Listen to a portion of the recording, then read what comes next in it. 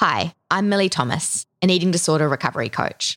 We've created this podcast to raise awareness about all types of eating disorders and to help dispel some of the many myths and stigma that unfortunately still surround them. It's hard for me to pinpoint where and when my eating disorder began. It feels like it's like a drug. You know it's bad because you know like this is hurting me, but it somehow makes you feel like you're doing something right. He just couldn't sense that I was hopeless. You get to that point where you just don't know what to do. This is the End Eating Disorders podcast, brought to you by Lockaway Self Storage and Podspot.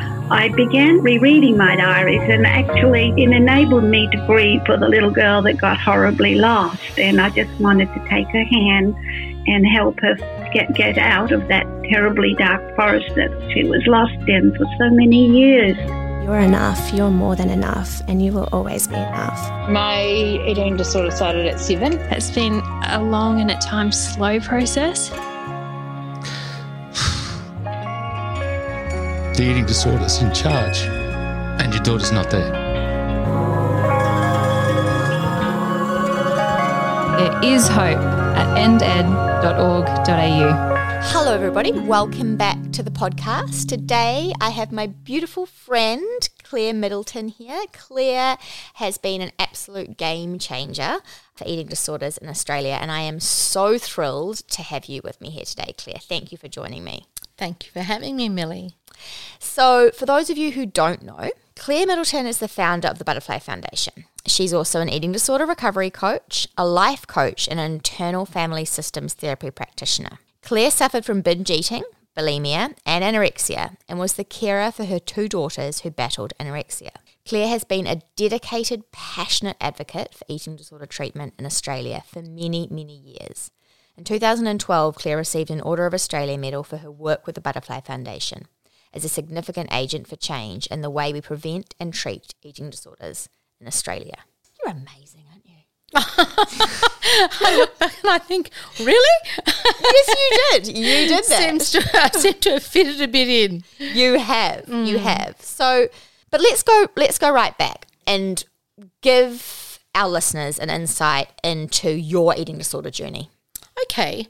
Well, I suppose I grew up as a typical little middle-class girl in Melbourne, in a family that, let's not forget 1955, it was post-war, and my father, was back from the war in like 45, 46, and I think that there was an environment and a culture then where you were almost seen and not heard, but also there was an enormous expectation that you would be good, that you would be perfect, and that they were trying to I think my family were trying to present that not only were they leading good and virtuous lives, but their children would be too. So I grew up with constant anxiety, feeling that I was never going to be perfect and I couldn't please them enough. And, very anxious little girl. So I probably started overeating and becoming a binge eater at about 11 or 12. And then by the time I was about 15, I was really, very much over my most healthy weight for a child of that age. And I can remember thinking, this is just, I can't do this. I was 16 when I met my first husband, and we were just kids. And when I met him and moved into a completely different sort of social group, I can remember the day thinking, well, this isn't going to work unless I'm a thin person.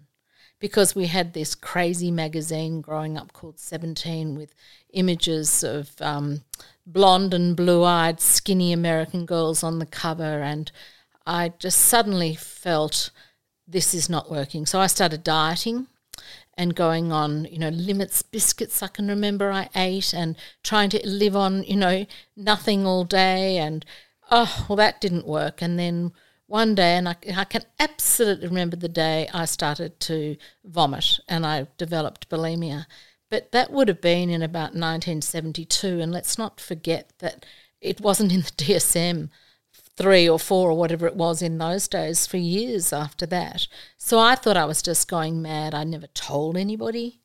And it just went from there, and it became habitual, an habitual nightmare, complete nightmare. And I didn't know what was wrong with me, not like we do today, and I didn't know it was genetic. And so did you get treatment? No, I had absolutely no treatment, but when I was 29, I was diagnosed with ovarian cancer. And all of a sudden, and I can remember that day too, it's funny how you just never forget those incredibly powerful moments in your life. And I was told that I had to have a radical hysterectomy. I was 29. Fortunately, I had 3 little children. They were 3, 5 and 7. I can remember that moment. I looked at myself in the mirror and I said, you've got to stop this. What do you want? Because you're going to need absolutely everything to fight this cancer. You're going to have to put everything you've got, Claire, all your determination into getting better. And I never vomited again. It just stopped. But the eating disorder didn't stop.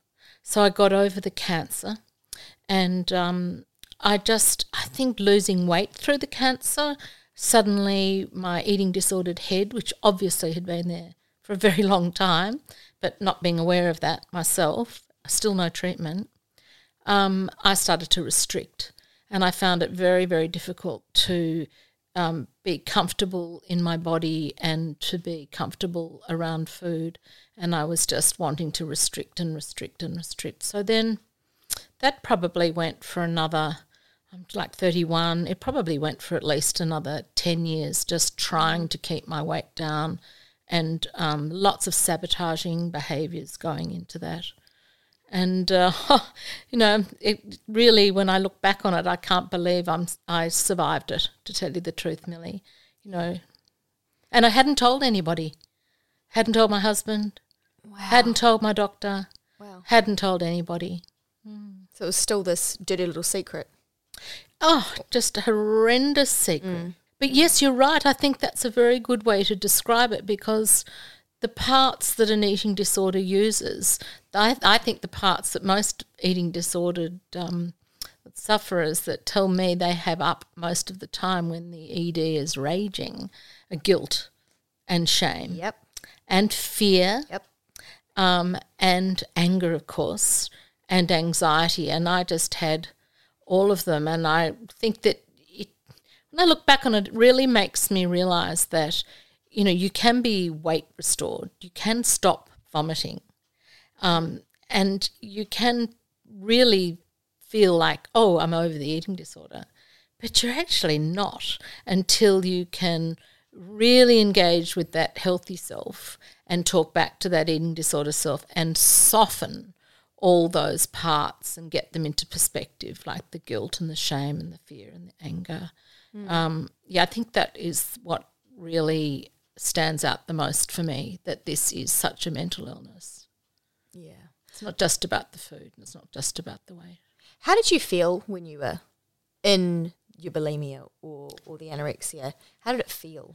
Absolutely wretched.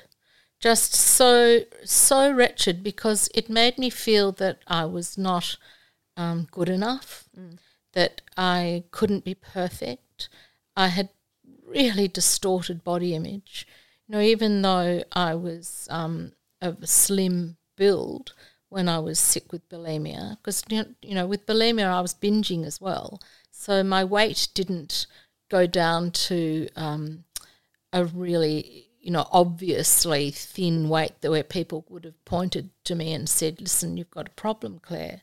So I think I could go on, right out from under the gaze for a long time. But I just felt every single day desperate, panicked.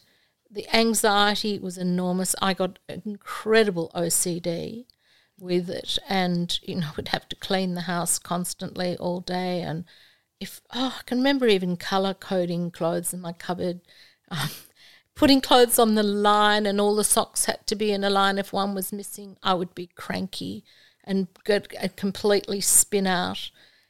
Yeah, really, really sick, Millie, really, really wretched and sick. Were there moments where you felt hopeless? and like you were never going to get out of this? I didn't understand what it was.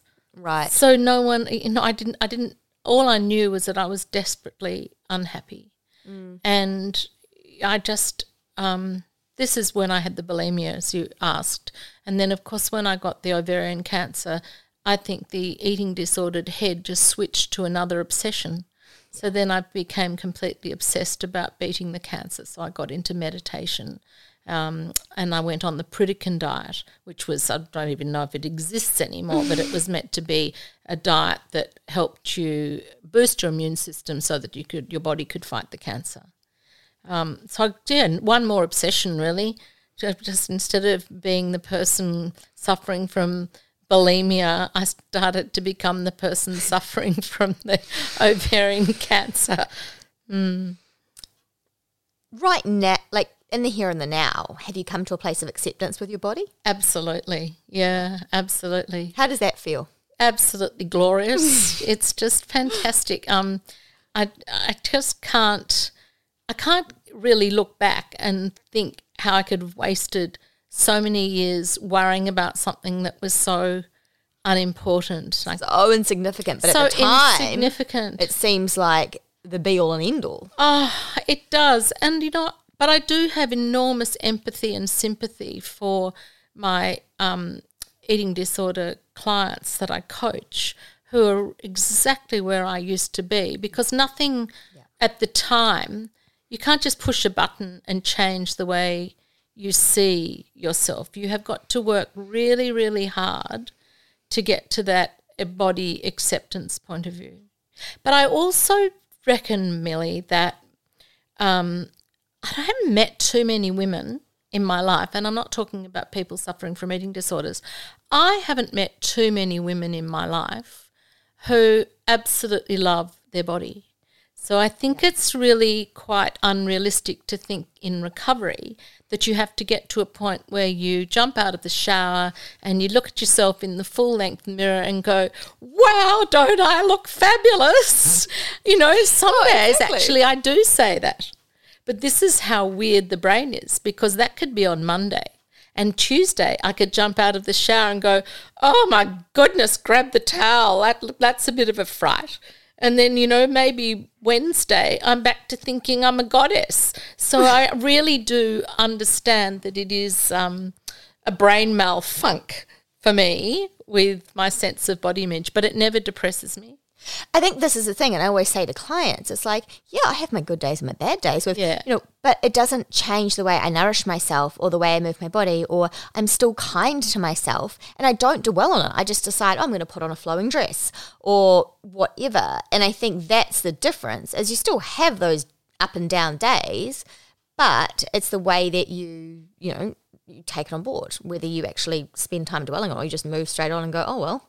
Because it's not important. It is not important. And I love the way Carolyn Costin describes our body as our earth suit. Yes. And I love using that with my clients and with myself, because it really makes you realise that, who you really are is between your ears and it's in your heart.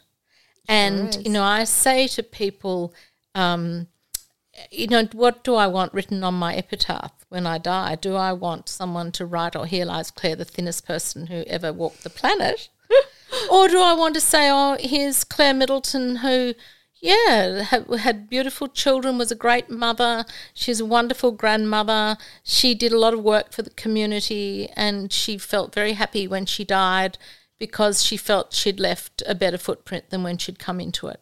That's what I want to be remembered for. And I don't want anyone to, remember me about my body. Goodness. No. And I want to thank my body, though. I love my body because it gets me around. Yes. And it enables me. And I love my brain, Yeah. I love other things about me. Because I think sometimes we take that all for granted. Yeah. When we're able-bodied and until something happens, and then we're forced to sort of go, oh, gosh, we really did take that all for granted. But I agree with you, and I love what you always say, which is that you might be weight restored, but are you heart restored? Yes. And I often say that to my clients, that my dear friend Claire, this is what she says, and because it's so important, because the weight is one piece of the puzzle. Yeah. Absolutely. It's only one piece of the puzzle. And I think the most important thing for me in my recovery was learning to love myself, learning to accept myself, learning that I am enough just the way I am. And as long as I've given it a good shot at whatever I'm doing, I'll be proud of that. And that's way more important than having to be perfect.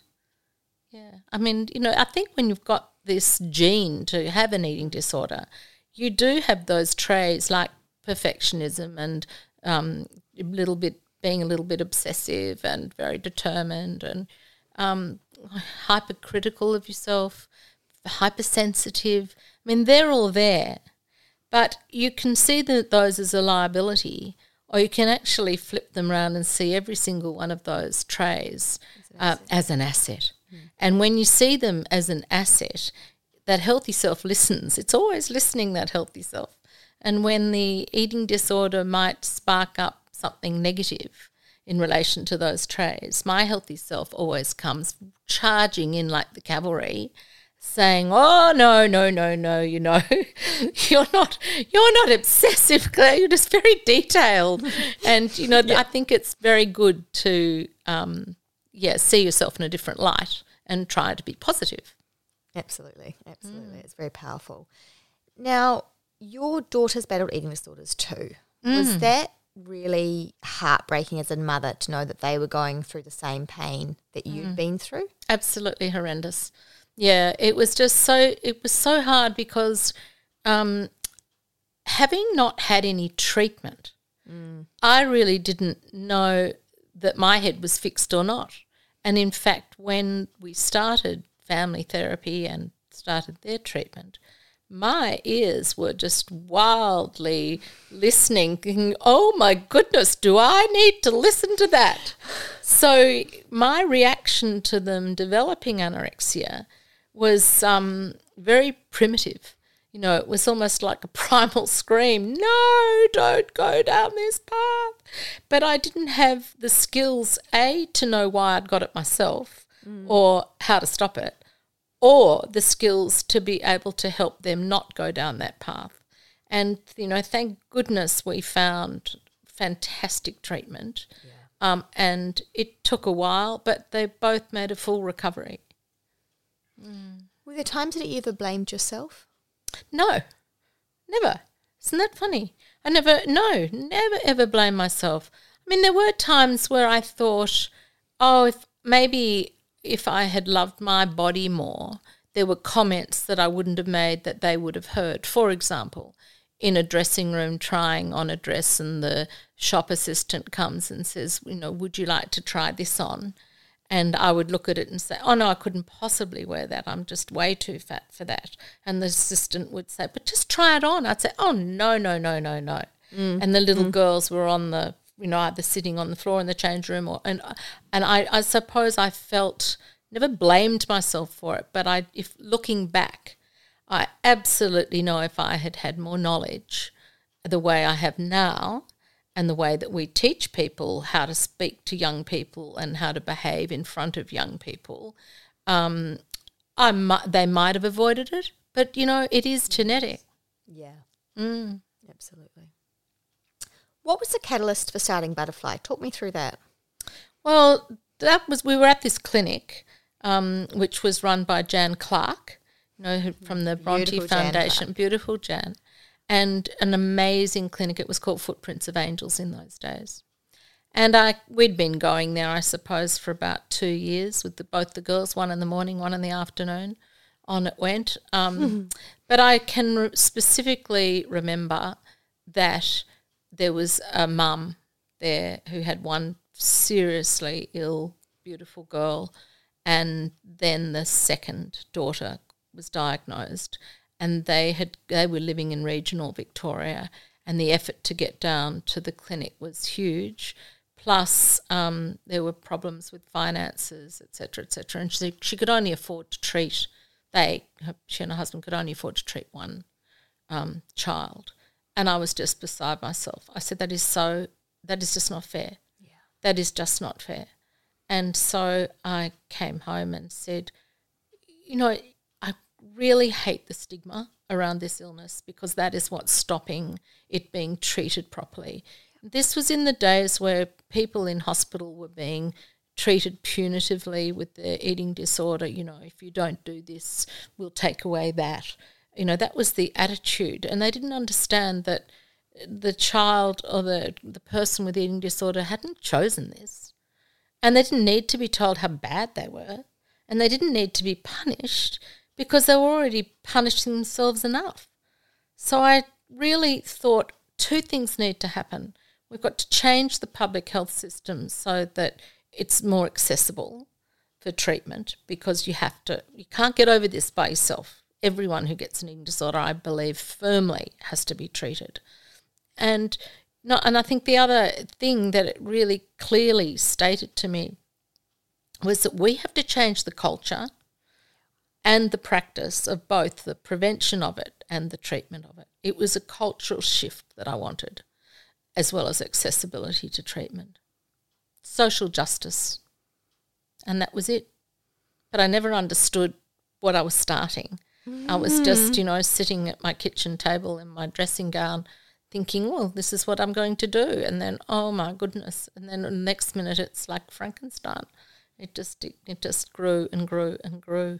And the other thing, Millie, I actually doubted myself whether anyone else thought the way I thought about body image. But I was actually working as a volunteer in palliative care, and I met the most beautiful woman who had started SIDS, Karine Fitzgerald. And I was just working as, tea and coffee lady and massaging feet and hands as a volunteer at this hospital in Melbourne. And one day I said to her, my goodness, how amazing starting SIDS. I said, do you know what? I wish someone would do something like that for body image and eating disorders. And she just looked at me and she said, girl, do it. And that was it. So every Monday she mentored me on how to start, who to speak to. Yeah, every Monday, every single Monday. And she just said, and she gave me the confidence that I wasn't the only person in Western society who was struggling with eating disorder and body image. And my daughters weren't either. So that really was, the beginning of it all. And it grew quite organically from there? Very grassroots, very organically. And I suppose that's why I decided to leave it after all of those years and resign from all things butterfly, because it became very corporate. And I don't have any corporate skills, Millie. I have lots of grassroots skills, and I wanted to get back into the trenches and be with people who are suffering. I wanted to make their lives better. I wanted to help them find the right people to get them better. And I loved training with Carolyn Costin to become a coach.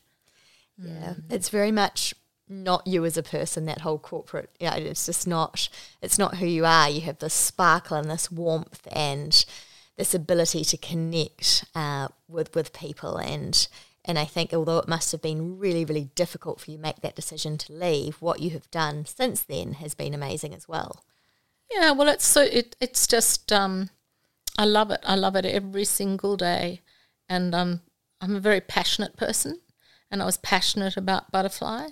And as it grew more and more corporate, and the office was in Sydney and big end of town in Sydney were running it, and that, that's what it needed to grow. It needed that corporate expertise to make the money and get government on side to do the big things. But that's not me. Whereas just spending time on the phone or face-to-face with someone right back where I was, way back then. Yeah. And I think if only someone had spoken to me the way I speak to my clients and helped them find the right people, because, as we all know, we need a multidisciplinary team to get people through this. But a lot of families don't know who to put in the team. They don't know where to find them, and they don't know what hospital options there are. So there's a big role that I perform in helping people find their pathway. Absolutely. And I think, what your decisions are a big sort of, I guess, glowing example of staying true to yourself. Yeah. Staying true to who you are as a person and following your heart. Yeah. Yeah. What do you think, when we think about the eating disorder landscape in Australia now, compared to when you first started the Butterfly Foundation, what do you think the biggest changes have been? I think the biggest changes have been the involvement of the family. When I started Butterfly in public health, there was an assumption that the family had caused it, that the parents had a lot to do with the blame of it. So therefore we will take them out of the treatment team. You know, I used to take my daughters to their practitioners, their therapists, and I wouldn't be included. You know, and that was, you really felt like, well, you know, you can sit in the waiting room and wait, but you've really caused this. So, you know, but I think one of the biggest changes was treating the family. You know, the family therapy has been incredibly successful. Being non-punitive has been a very big shift. I just screamed from the rafters that, you know, your child has not chosen this and no one would choose this and you didn't cause it to the parents, but you are part of the solution.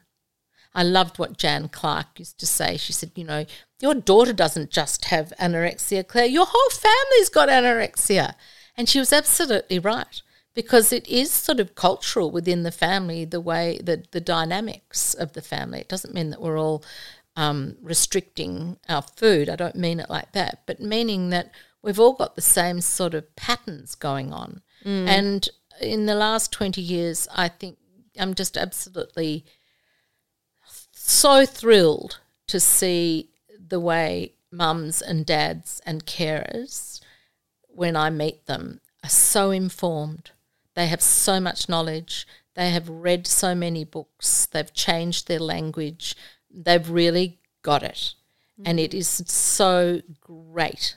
And even with the ones where maybe one parent's got it, the other, you know, working so hard hasn't got it, doesn't take them long to be able to work out how they can start to communicate with their child in a way that the child's going to understand.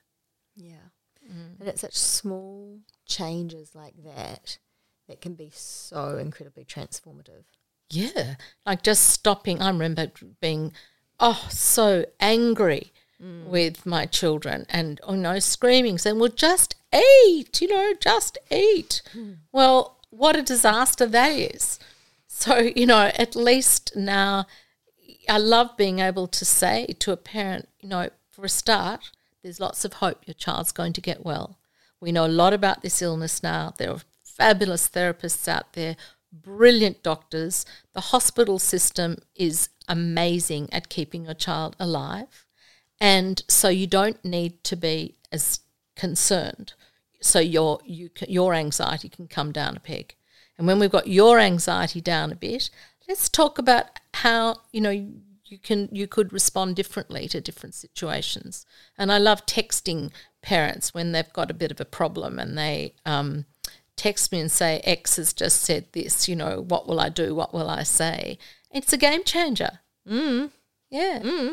I have parents do that to me as well, and it's like, right, and I go right back into that when, okay, mum and dad said this, that would have been really helpful, but if they said that, it would have been an absolute red rag to a bull. Yeah. And when you've got that insight and you know exactly what is going to get through and what is absolutely not, it's invaluable. And going to trigger them and make them worse. Yes. A classic is when a parent says to a child when they are getting recovered, and I hear the one where the child hears, "You look so well," and all of a sudden they go, "She thinks I look fat," or thinks I look fat, and it's so true. So you teach parents to don't make any comments whatsoever. So try and, if you have to say something, say, "My goodness, your eyes are so sparkly this morning."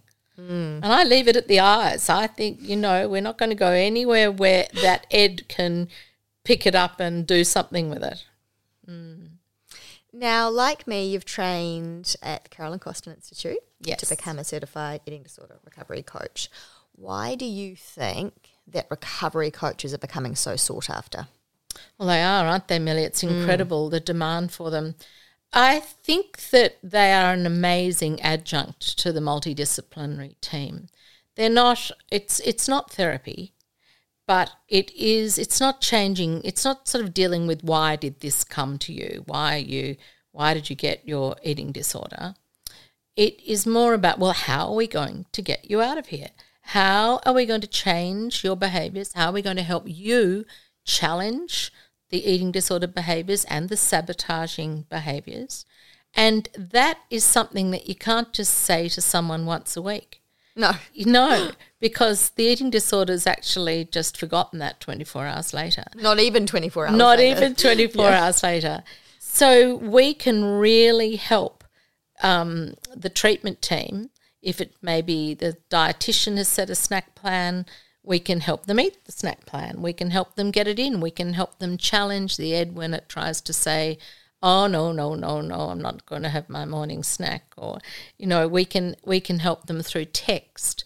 It's the immediacy of being there when the wheels are falling off and being able, like calls at 9:30 at night, texts at 11 o'clock. It's just fabulous that I just have my phone by me the whole time and respond immediately. And if you're not going to go into a full session at 11 o'clock at night, but you can certainly help them to the point that the drama and the hiatus of what's going on can be calmed and that we can talk about it tomorrow. So I think that, that we are an essential ingredient in the treatment team. I often talk about it as a missing link because I really think those moments that we can provide, as you say, that really immediate here and now advice in the moment for people who, whether it be they're about to purge or they're, tempted to go for a run or, not, as you say, not wanting to have their morning snack. We can be there to reassure them, remind them of their values, remind them what they're fighting for, what are your goals, and bring them back to that moment. And they'd breathe a sigh of relief and go, oh, gosh, that's just what I needed. Right, I'm going to go and do the thing. Whereas there's no point in that all happening and then you go into therapy on a Thursday afternoon at 2 o'clock and saying, well, yes, this happened. And then it also happened, and then working through strategies. But then the strategies, it's hard to implement them when you haven't got someone, a cheerleader, Saj, or someone just holding your hand and gently guiding you through that process. And I really believe that my own experience, that is so genuine that you can see it in the face of the client when you say, yeah, I know. I was like that too. Absolutely. Particularly with things like the OCD. If I hadn't have had such bad OCD when I had bulimia, I don't know that I'd actually be able to understand how intense it is and that you can't just stop it, I had the exact conversation with a client this morning around that, and we were talking about the numbers and then how you kind of feel really uncomfortable if that number's not quite right of the certain repetitions that you're doing and the anxiety that's around that. So then you have to go and do more, but then and how you can learn to control that and the interplay between the eating disorder and the OCD, because my goodness, it's rife. I think that the eating disorder uses, all your trays that we've got on this gene that we get. The eating disorder uses those trays and it's like it puts them on steroids. They go into overdrive in order to achieve what the eating disorder wants to achieve, which is destruction. So I like to look at it that if I can encourage them to see how well I am now, if I can really show them, yep, I was right where you are, but there's one way out of this, and this is talking to your healthy self and making that healthy self stronger so that it will then one day use all those traits because they're not going anywhere. You can't just sort of say, well, get rid of the eating disorder, push it away, never look at it again. It's you. It's part of you. But if the healthy self can use those traits, then it's not all for naught. You can start to celebrate the way you are. But you're not into the mode of destruction anymore. You're into well-being and health. So important. Now, you're also an internal family systems practitioner. Can you explain to our listeners what that's all about and how it can be beneficial in eating disorder recovery? Yeah, it's so interesting, the internal family systems therapy. Coming from Dr. Richard Schwartz in Chicago, is a psychiatrist and was treating eating disorder patients, and he realised that it wasn't as simple as, for him with his patients, he realised that it wasn't as simple as just having one part of them doing the eating disorder and one part not doing the eating disorder, that there were multiple parts. So really these multiple parts are in all of us. All human beings have lots of parts. We have happiness, we have sadness, we have determination, we have perfectionism, the pleaser, the inner critic, the taskmaster, so many parts. So internal family systems enables you to recognise what part comes up when your behaviour, when your eating disorder behaviour is running and raging or whatever. You know, you can isolate the parts that the eating disorder is using, and rather than telling them to go away, you become curious. So you teach the client to become curious about that. So a lot of the time, I think guilt and shame come up, and so the conversation just sort of goes at, well, can you feel it in your body? Where is it? You know, can you sense it? Is it a colour? Is it a shape? Put your hand on it. You know, if it's up in their chest or down in their tummy, get to know it. Be curious and be compassionate, and all parts are welcome. And then there's a protocol for following the practice of IFS that takes the client on a journey to really explore why, for example, guilt. Talk to guilt. What's its job? When did you start doing your job? What are you afraid is going to happen to X if you stop doing your job? And then it goes on to, do you want to tell a story? And so guilt might tell a story, and it might bring up a childhood memory of an inner child where guilt played a part and became a memory. And then as we grow up as children, those memories get stored, they don't get resolved, and then they get protected. They're sort of locked up. We call them exiles then, and they're being protected by those traits like guilt, shame, anger, fear. And we want to teach the client that they can work out that was that memory, but we can actually redo it, or we can unburden it, or just talking to the protector is just so important, just getting them to have a conversation with the guilt or the fear or the anger to see if that can help them make the connections as to why that comes up and why it makes them feel in a certain way. So I've found it with some of my clients incredibly helpful. Mostly I just use the language, Millie. I don't actually go down deep into the therapy part of it, because I find that they get so much out of just being able to recognise what emotion is up for them. So say it's anxiety, and then they can talk to it, and then they can ask it to soften, relax, and step back. And then they do, and you can give them a distance to step it back, forwards, backwards, to the sides. We're in the next room. I had a little client which I used to eat her lunch with her, and she had a lot of fear, and she couldn't eat because the fear was just flooding her and overwhelming her. And so she got really good at getting that fear to actually go almost like 200, 300 metres. In fact, sometimes she put it in the bus stop, and I kept on thinking, good, maybe it can take a bus and go away for a bit longer. So yeah, I just use it. I use it like that. It sounds like a really powerful modality, and it's similar to the way that I use NLP in terms of I interweave it with a recovery coach. And you're right, it's about the language. It's the language. Using that language, and that is where I find it the most powerful. Yeah, because, if you know yourself, if you're absolutely flooded by an emotion like fear, and I've been, in order to become an IFS practitioner, level 1, I haven't done level 2 and level 3 yet, I've had to be a client.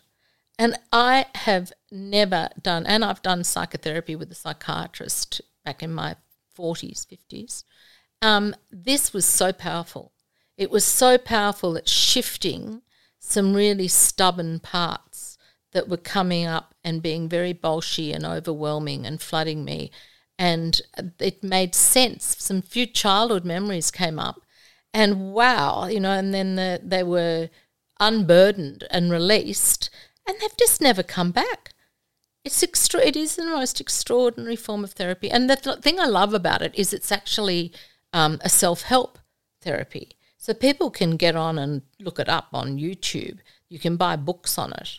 You know, you can actually use it yourself as a self-help therapy. And there are lots of practitioners in Australia and a lot of therapists that use it. You know, they're IFS psychotherapists. Psychiatrists use it. Psychologists use it. Just one more modality, Millie. Just one more. I know. What's been the most valuable thing that your eating disorder journey has taught you?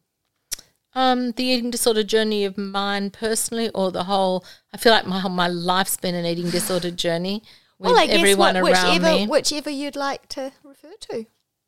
I think that it's given me enormous resilience.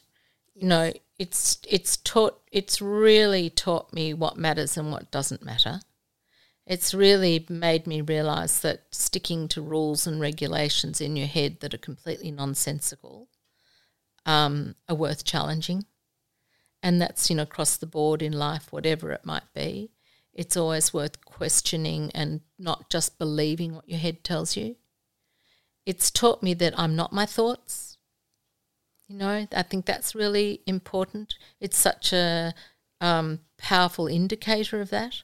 When you're sick with an eating disorder and you really believe what that ed is telling you, you really believe that you're not good enough, you really believe that you're too, you know, overweight, or you believe you're not the right shape. When you go through the journey of recovery and you come out the other side, it enables you to really see that the mind can make up anything, but it in equal parts, the mind can turn it around. Like you can believe, you can tell your mind anything and it will believe it.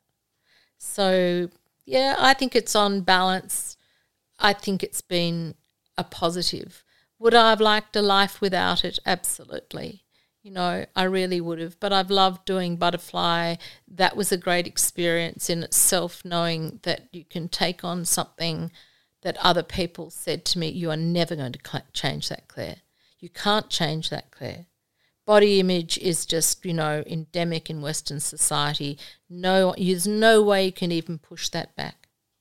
Well, it's interesting this, you know, and I just said, well, watch this space. And I think I have been able to make a big dent in the conversation. Certainly have. I love telling young people, if there's something you're passionate about and you think that you can make it a better world for others, do it. Give it a go. Stand up, be counted, speak out. Yeah, and I think, but also you've got to do it with a lot of respect. You know, you can't just, in changing the culture around eating disorders, I didn't want to go in with a great big stick and, you know, bash up every medical health practitioner who was doing it the way they'd already always done it. That is just hopeless. You know, I think you've got to, if you want to change, you've got to bring people with you. In your opinion, what are the best ways that people can support someone who's going through an eating disorder? Keeping them safe, not blaming them, understanding that they can't help their behaviour, offering them a hug if that is what the person would like, always asking first. I think it's about, you have to really understand it's going to take time and it's going to take a very long time. It may impact upon your family life with other children. It may impact upon your work. It is a very, very difficult illness to support because of all the illnesses I can think of, it's actually it's non-compliancy. You know, you don't. If you get cancer, and some word for it, non-compliancy. Oh God. Well, you know, I'm just thinking of all the other illnesses that you can get, and someone says, well, you know, you've got this, you have to do that for it.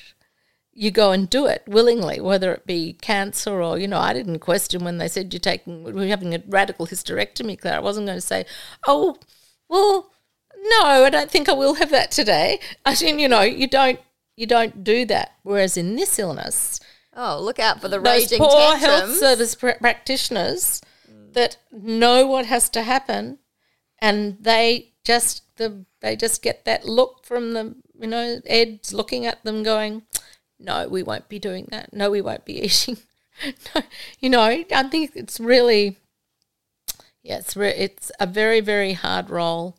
I think the other important thing is if you have a loved one with an eating disorder, you must take care of yourself. Yes. You must do the things that help you be strong. For some people it might be taking a yoga class. It might be just going for a mindful walk in the park with the dog and looking at the trees and feeling the wind in your face, getting time out, reaching out yourself to help the health service practitioners. If you start to get anxiety and depression, that has to be treated as well. 10 years of caring I had, and I'd say the worst 10 years of my life. It was just absolutely just awful. Absolutely awful. I suppose that first of all, you've got to get really good treatment. You can't do it on your own. You can't be the therapist of your child or your loved one. You've got to get a really good team around you, and you have to be a part of that team. And you have to make sure that they allow you to be a part of that team, because you've all got to be on the same page. And the more voices that the sufferer hears saying the same thing, the more chance you've got of them hearing it and taking it on board. When they're hearing the same thing from every direction, from everyone around them, they've got a much greater chance than everyone just saying maybe just one person once a week talking to them and they come home and no one else is saying that. No, it always needs to be reinforced. Very much so. Finally, what words of wisdom do you have for those listeners out there who are still in the trenches of their eating disorder, battling through each day? I think hope.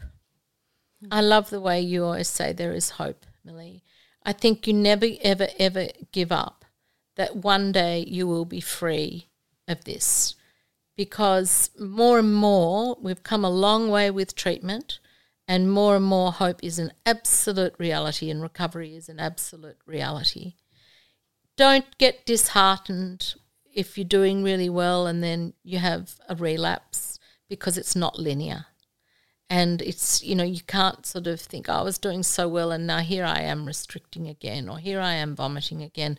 You just go back to basics and you just go back, start again, doing the same things, talking to healthy self. Wisdom, it's hard to know whether it's wisdom that I would reflect on in sort of thinking, what would you do in the trenches? I think it's about courage as well. I think you have to actually have the courage to take that big leap, because the eating disorder is so clever at making you feel that it's your best friend and that there is nothing else for you other than just being the eating disorder, that it's just you and I, buddy, and there's no one else out there for you. And it's very, very frightening to let it go, because it's everything to you. It is your identity at that time. And when the therapeutic team start to pull out the identity, pull out the eating disorder, it's like a tree with someone pulling out of the trunk of the tree some parasitic illness. You've got to be filling it up at the same time as you're pulling it out. So I love to say to clients, as you're having your eating disorder gently and quietly, or slowly or quickly pulled away and pulled out of you, make sure you're filling it up with things like your passions, your values. Start to think about, what am I recovering to? Not always what am I recovering from. Start to look up and out and see what's there ahead of you, because I can tell you from my perspective with my life, it's been a great life, a grand life. And I don't think when I was sick I ever saw that I had the potential to make it so good. And I think I'd just love to say it's always going to be there for you, that, hope that one day it will be better, and hang in there. I think you're so right about the leap. I always talk about the leap of faith, because you have to have that courage. You have to take that leap of faith. And as scary as it might seem, my goodness, it's worth it. Oh, absolutely. It is so worth it. Yeah. And stick to your therapy. That's the other thing. That's a bit of wisdom. Just if you haven't got the right therapist, get another one, because there will be one. It's like a lock it's like your head is the lock and you've got a key. The therapist's got the key, and you keep trying keys. One day one is going to open up your head and be fabulous. So, I think that's an important message too. It's the same thing with other forms of health. If you're not happy with the answer you're getting, we feel very comfortable getting a second opinion. So I think we should feel very comfortable making sure that we get the right team around us. I couldn't agree more. Yeah. Thank you so much for sharing all your beautiful knowledge and passion. You are amazing. Millie, I don't think so, but Hey, what part of you's coming out there? Oh, that might have been that head. Health yourself's coming. They can see the feathers on the horses. You are amazing, and I am so grateful for everything that you've done to really pave the way for what we are now able to see happening in the eating disorder landscape in Australia, because I don't believe that if you hadn't started Butterfly and done all that incredible grassroots work that you did, that we would be in the space that we're in now. So thank you from the bottom of my heart for that. And on the behalf of all eating disorder sufferers in Australia, thank you. Oh, thanks, Millie. Well, I'm very, very proud of it, and I'm proud of all the people who have helped me make it a success. And I just had a meeting on the steering committee with the NEDC last week, and I almost cried at hearing about the money that was flowing, more research, more services. I was just so overwhelmed. I mean, they have worked so hard. So it really has been an incredible team effort right around Australia. So, I am very flattered by the compliment, Millie, but, it's a lot of people are in this field doing amazing things. It's a joint effort. They sure are, and here's hoping that we just continue to go from strength to strength and keep changing the game. Until it doesn't exist. Absolutely. Wouldn't that be amazing? Mm-hmm. This is the End Eating Disorders podcast, brought to you by Lockaway Self-Storage and PodSpot. Your financial support will save lives. Donate at ended.org.au. I always used to think, how can people not hear what's going on in my head?